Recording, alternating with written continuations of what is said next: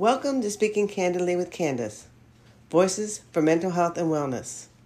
I'm your host, Candace Schoner, and I hope over the next half hour you will be engaged, enlightened, and inspired to live your very best life. My guest today is Erika Robinson. She is the Community Engagement Coordinator for Shelter for Help in Emergency in Charlottesville, Virginia. Welcome, Erika, to the podcast. Hello, how are you? Just great. How are you doing today? I'm good, thank you. So I introduced you as the Community Engagement Coordinator for the Shelter for Help in Emergency. Can you tell me a little bit about your work there and what first attracted you to the position? I am the Community Engagement Coordinator for the Shelter for Help in Emergency. I am primarily responsible for the recruitment and training of our volunteers, which are, critical to the work that we do every day, both on an outreach as well as residential basis. And then I also work really hard to connect with partners, various agencies, as well as just our community members in general, in order to share with them information regarding what we do here at the shelter, and then also just to let people know that we're here, who we work with, what our services are, and really work to network and provide that information so that when people need it, they have it. So your services are predominantly, or your services are for domestic intimate partner violence, is that right? It is, yes. So our agency does work solely with individuals who have experienced either domestic violence or intimate partner violence. We do kind of use both terms interchangeably, but do want to help people understand that for the purposes of our agency, we are specifically working with people who have experienced violence within the context of an intimate partner relationship, which is, a little bit different than maybe some other family relationships, such as like a parent-child, etc. I see. And the pattern is usually physical, sexual, or emotional, is that correct?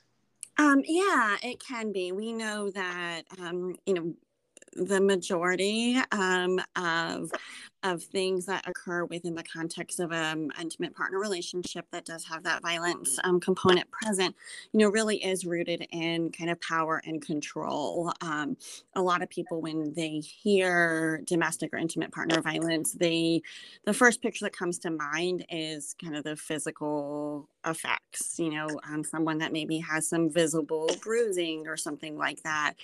However, we also know that there's a lot of psychological abuse that occurs.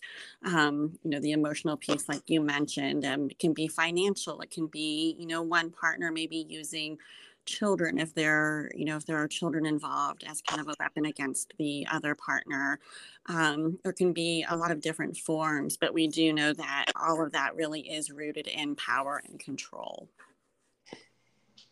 We mentioned domestic and intimate partner, and I'm wondering, has that term changed over the years? Because people are maybe not always getting married, or we're talking about same-sex relationships? Yes, that's definitely part of it. So over the years, you've probably have heard terms, definitely domestic violence, probably, battered women. At one point, it was battered women's shelters, and very much, kind of the idea that this was something that only happened to women. We know that, at this point, that's not the case.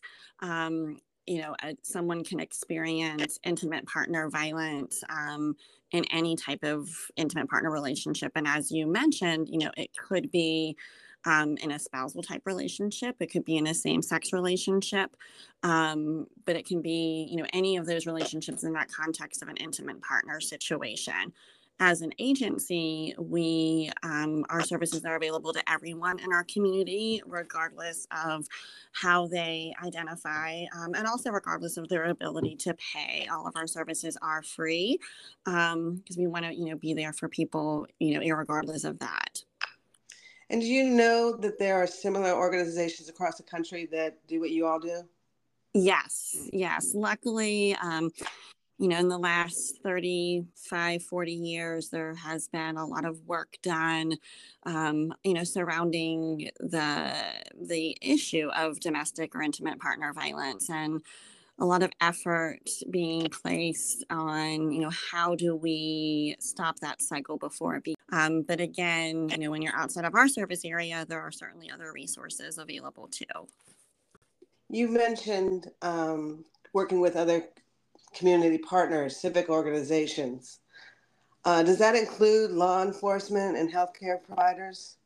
It does. It definitely does. We actually partner with a variety of the law enforcement agencies in our service area using a program is known as the Lethality Assessment Program, or LAP for short. And basically, that is a program where training is provided for the law enforcement personnel, so the officers that are responding to domestic violence calls, so that they are able to determine who the primary victim is in the situation. And then they actually administer a series of 11 questions that are designed to determine the danger level that is present in. And then law enforcement will reach out to our hotline. Let me ask you this, and I'm not sure you'll know the exact answer, but I imagine this domestic violence is repetitive and it doesn't just happen once and it continues to happen. If a person calls the police on more than one occasion, is there a different protocol? It would be the same protocol. We do keep, we obviously keep the records and the data surrounding that information. The police are going to follow the same protocol. They'll administer the LAP questionnaire. They'll contact us, irregardless of, if it's the first call or the sixth call. The officer may tell us, hey, we've been here before. We're really concerned, and this is why. But at the end of the day, it's still going to be the victim's choice as to whether or not they are ready, to have a conversation or, ready to make a change in that situation. And we also know we've learned a lot over the years, and I feel like there's been more understanding of the barriers that people place when they're trying to leave situations in which violence is present. It can be really easy for someone to say that's not involved in the situation and not experiencing it. Well, why don't you leave? But, we work really hard to help educate the public, and then also, of course, our clients alike regarding, what the cycle of violence is, and that, we understand there are barriers in place. The person may not have a job. They might not have the financial means. They may feel like they have no support, nowhere to go. There's so many different things that come into play. We just want them to know that we understand, and when they are ready, that we'll be there. So how does one get in touch with your organization? Excellent question. So we do have a hotline. Our hotline is, someone will be there to answer 24 hours a day, 7 days a week, 365 days a year. The phone number for the hotline is 434-293-8509. And again, that is the best way, certainly to reach us at any point. And someone can call and just ask a question. They don't have to call knowing, what they want, what they need. They might not even know for sure if they're, experiencing domestic or intimate partner violence. They may just feel like, something's off. I'm not comfortable. What does this mean? And our advocates are trained and they are ready, to help answer those questions, provide resources, referrals, etc., and connect our callers and the people that need help, with the people that can provide that assistance for them. Well, let's talk about some of the warning signs, if you don't mind, that someone might be in an abusive relationship. Sure, definitely. So of course, there's the more obvious ones, someone that, maybe presents with some physical signs such as bruising, etc. But sometimes people may really, withdraw. Someone that was, originally kind of outgoing and really, engaged with maybe friends or family, now is maybe a little bit more reserved and not quite as apt to be involved in those type of like social situations, for example. Sometimes in the workplace, you see people who are missing work. There are some concerns there. You see some, changes in that behavior. Sometimes you see some increased anxiety, those types of things as well. Is there a correct way to ask somebody if they are struggling with domestic violence or an intimate partner abuse situation? I don't want to say that there's necessarily a correct or an incorrect way, but we certainly do encourage people, if you're concerned about a friend, a coworker, a loved one, to let them know that, to say, hey, I feel like something may be going on. Is there anything that you want to talk to me about? Can I help you with this? We, as an agency, have a variety of materials available, one of which is our hotline card. It's pocket size. It's relatively small, but it has some very basic information on it regarding some basic statistics, some basic safety planning information, our resources that we provide, and then, of course, the hotline phone number.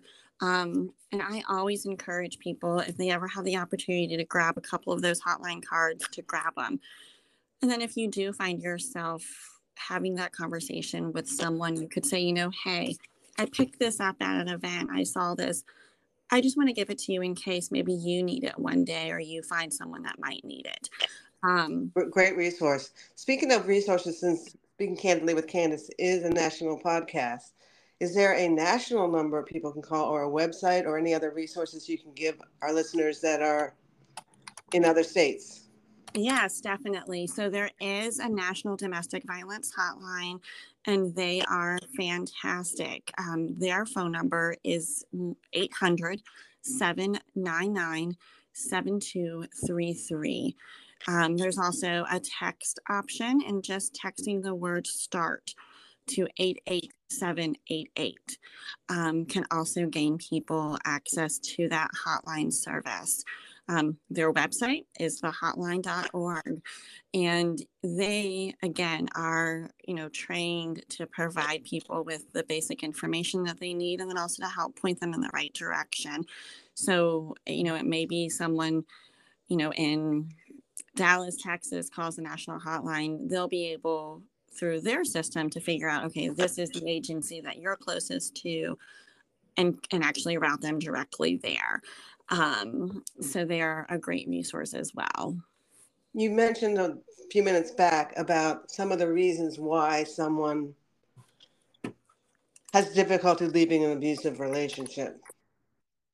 So I wanted to talk more about that and maybe some steps that you can give our listeners who are not sure if they're in an abusive relationship or are in an abusive relationship and want to leave. What are some of the steps that they can take to plan for safety?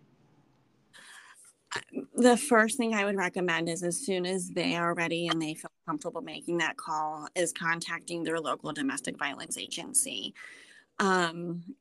There will be people on staff that are able to help them plan and safety plan. There's some, some basic things that we always recommend, for folks, keep 911 programmed into your phone, know your local shelter's hotline. Don't get trapped in certain areas of your house. You don't want to get trapped in a kitchen there's easy access to, what could be used as weapons there. We encourage people not to try to like get shelter in a bathroom because it's one way in, one way out. Have an escape route in mind should you need that. Having an extra car key stashed somewhere. If you have a friend or someone that you are comfortable sharing information with, letting them know, hey, this is going on. I'm working on an escape plan. Can you hold my important papers for me? My social security card, my birth certificate, my kids' birth certificates, passport, etc. Have a bag packed just in case. Leave that with your neighbor, with your friend. Have a code word that you've established with a neighbor, with a friend. I think all of those suggestions are exceptional advice that I never would have even imagined thinking about. So my question to follow up on that is, I imagine it takes a lot of people in an organization to help others. And what kind of training is involved to say man a hotline or to counsel victims of domestic violence? That's an excellent question, Candace. So at our agency, we have an outreach counselor on staff, and she provides supportive counseling to our clients that are interested in that. We also have legal advocates who are available to not provide legal counsel, but just to help provide education and information about what the legal options are. What does a protective order look like? What does that mean? What does that provide? What are your options? And then they can connect clients, with legal counsel should that be needed. We are able to provide court accompaniment for folks. Our staff members can do that as well. In terms of training, for our staff as well as our volunteers, there's actually a fairly, I use the word rigid, it's a very strong training program that we use that is actually a 40-hour program. About half of that is direct education provided by typically myself or another one of our staff members. It is self-led with participants reviewing information that we provide to them. And it really focuses on, of course, agency services, domestic violence, but then also, cultural humility. How do we meet our clients where they are? What are the resources available in our area? A little bit of everything. So the training is designed to leave people feeling very prepared to do whatever their job is. We do offer a lot of volunteer opportunities. The hotline is certainly one of those opportunities, and one that we are always welcome to have assistance with. So not only do hotline volunteers, of course, complete that training program, but we also provide them with shadow shifts. So they're able to work with our staff members and really learn, through observation, and then having that staff member there with them until they feel comfortable answering the hotline. We want people to feel like they have the tools to do this and feel safe and comfortable in doing so. Again, not sure that you'll be able to answer this because it's somewhat of a statistical question, but do you have any idea of how many victims of domestic intimate partner violence leave the person who is inflicting that pain and violence on them and then go back? I don't have a specific number in that respect, but I can share information regarding the cycle of violence, and that we do know that the majority of individuals experiencing intimate partner violence will actually leave their partner 7 to 12 times before they actually leave for the final time. Oh my gosh, that's horrible. It can take a long time. And again, we mentioned earlier, some of those barriers to leaving. And that's a big part of it. There's the financial, which is huge, fears for their children. A lot of people feel almost a sense of responsibility that the situation is occurring. And then when you talk about the cycle of violence, again, you have kind of that crisis phase when things are bad. They're really bad. Maybe it's the verbal abuse has just escalated. It's nonstop, and then there's this blow up, and then you go into this calm phase, and that person is the person they were when you first met. There's a light at the end of the tunnel. You feel like it's never going to happen again. Promises are made. But what we know about that cycle is eventually you start to walk on eggshells again. You start to go back into that phase where you can feel the tension, building up again. And then eventually it goes back into crisis phase. And then that whole cycle can occur over and over and over again. For some individuals, for some situations, it might happen once a year. Some folks, it could happen multiple times a day. Every situation is so different. Are there any programs out there that you know of that focus on housing? Because you mentioned some of the reasons why people don't leave is financial, and I'm sure they have nowhere to go. Yes. So most of the domestic violence agencies that are out there will have some type of emergency shelter available. For example, we at the Shelter for Help in Emergency, one of the services we provide is emergency shelter for individuals who are experiencing intimate partner violence and are in a high danger situation and really have nowhere else to go. Certainly a concern in our area, but my understanding is it's a concern in many, many areas, is affordable housing. So we work very, very closely with our clients through case management to help connect them, with resources in the community so that they can, when they leave, if they're with us in emergency shelter, when they leave, they're able to have gainful employment. They're able to, have childcare if needed, and then hopefully able to find affordable housing in some. In the Charlottesville-Albemarle area, a lot of times that means having to leave Charlottesville and Albemarle because of the lack of affordable housing here. So that is. It is certainly something that I think collectively we all need to out and work on so that, of course, victims of domestic violence, but, everyone that needs housing has that opportunity. Agree with you 100%. And yes, Charlottesville is a very expensive place to live. I want to talk a little bit more about prevention because obviously you've done great on awareness, and obviously the organization is focused on that prevention part. Are there programs in schools and community and within the community that focus on prevention, and how can educators, teachers help identify people at risk, I guess? Yes, definitely. I love that you asked that question. Prevention is crucial. It is, in the truest sense of the word, prevention is really geared towards working with individuals who have not ever experienced domestic violence. We know, statistically speaking, that number is very small.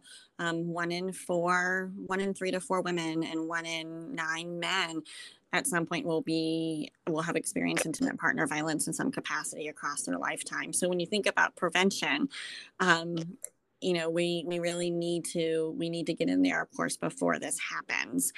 Our agency has 2 preventionists on staff. We are so lucky to have that as a resource. Recently this summer hired a second preventionist, Jada, who is our prevention advocate. And Jada's position really focuses primarily on working with youth and underserved populations. To get into our Black and Latinx communities and help provide those same resources to help, stop this cycle from ever beginning to begin with. So her responsibility, her focus is really on kind of the macro level and getting into communities, going into neighborhoods, tabling, being there, holding events, and just talking with the neighborhood. I'm here, this is what we do. Who are your safe adults? Who are the people you can go to if you have a problem? What are some things that make you feel safe? What are things that don't make you feel safe? Having those conversations and getting kids thinking about it from that perspective. And let's just, for clarity's sake, because you mentioned lower income or marginal families, domestic violence is not limited to people of lower income or one race or one age or one gender. Is that correct? That is correct. It knows no boundaries at all. It can happen in any situation, in any community. Unfortunately, it's everywhere. Well, I would like to end on a positive note, as I try to. Can you share just one anecdotal story that somebody that you worked with, without naming names, but share a story about someone who has moved on and has gotten out of an abusive relationship and is living their best life? Yes. We have a client who, I should say a previous client now, because she has moved on and is doing absolutely beautifully, who was with us both first in a residential capacity, has several sons, stayed with us in the residential program, and then also was able to take advantage of our transitional housing program. We do have 2 transitional houses that are reserved for individuals that come out of our residential program that have children. And because it is only 2 houses, it's a fairly limited population we're able to offer it to, because people can stay there for 6 months to 2 years, depending on the situation. But this particular individual, she stayed in one of our transitional houses for a period of time, has since moved on, has found housing, is found employment, and actually now speaks out at the state level at conferences regarding her experiences, and has, really turned this around to be a way to help others in their healing. Thank you. That is a wonderful story. And I know that there are many more out there. And let's hope that we continue to make strides in preventing domestic intimate partner abuse. We appreciate your time and your expertise, Erika. You are so welcome, Candace. Thank you so much for having me on. I really, really enjoyed having this conversation with you. Likewise. And to all of our listeners out there, remember, every cloud has a silver lining. If you or someone you know is in an unhealthy or abusive relationship, call the National Domestic Violence Hotline at 1-800-799-7233 or text START to 88788.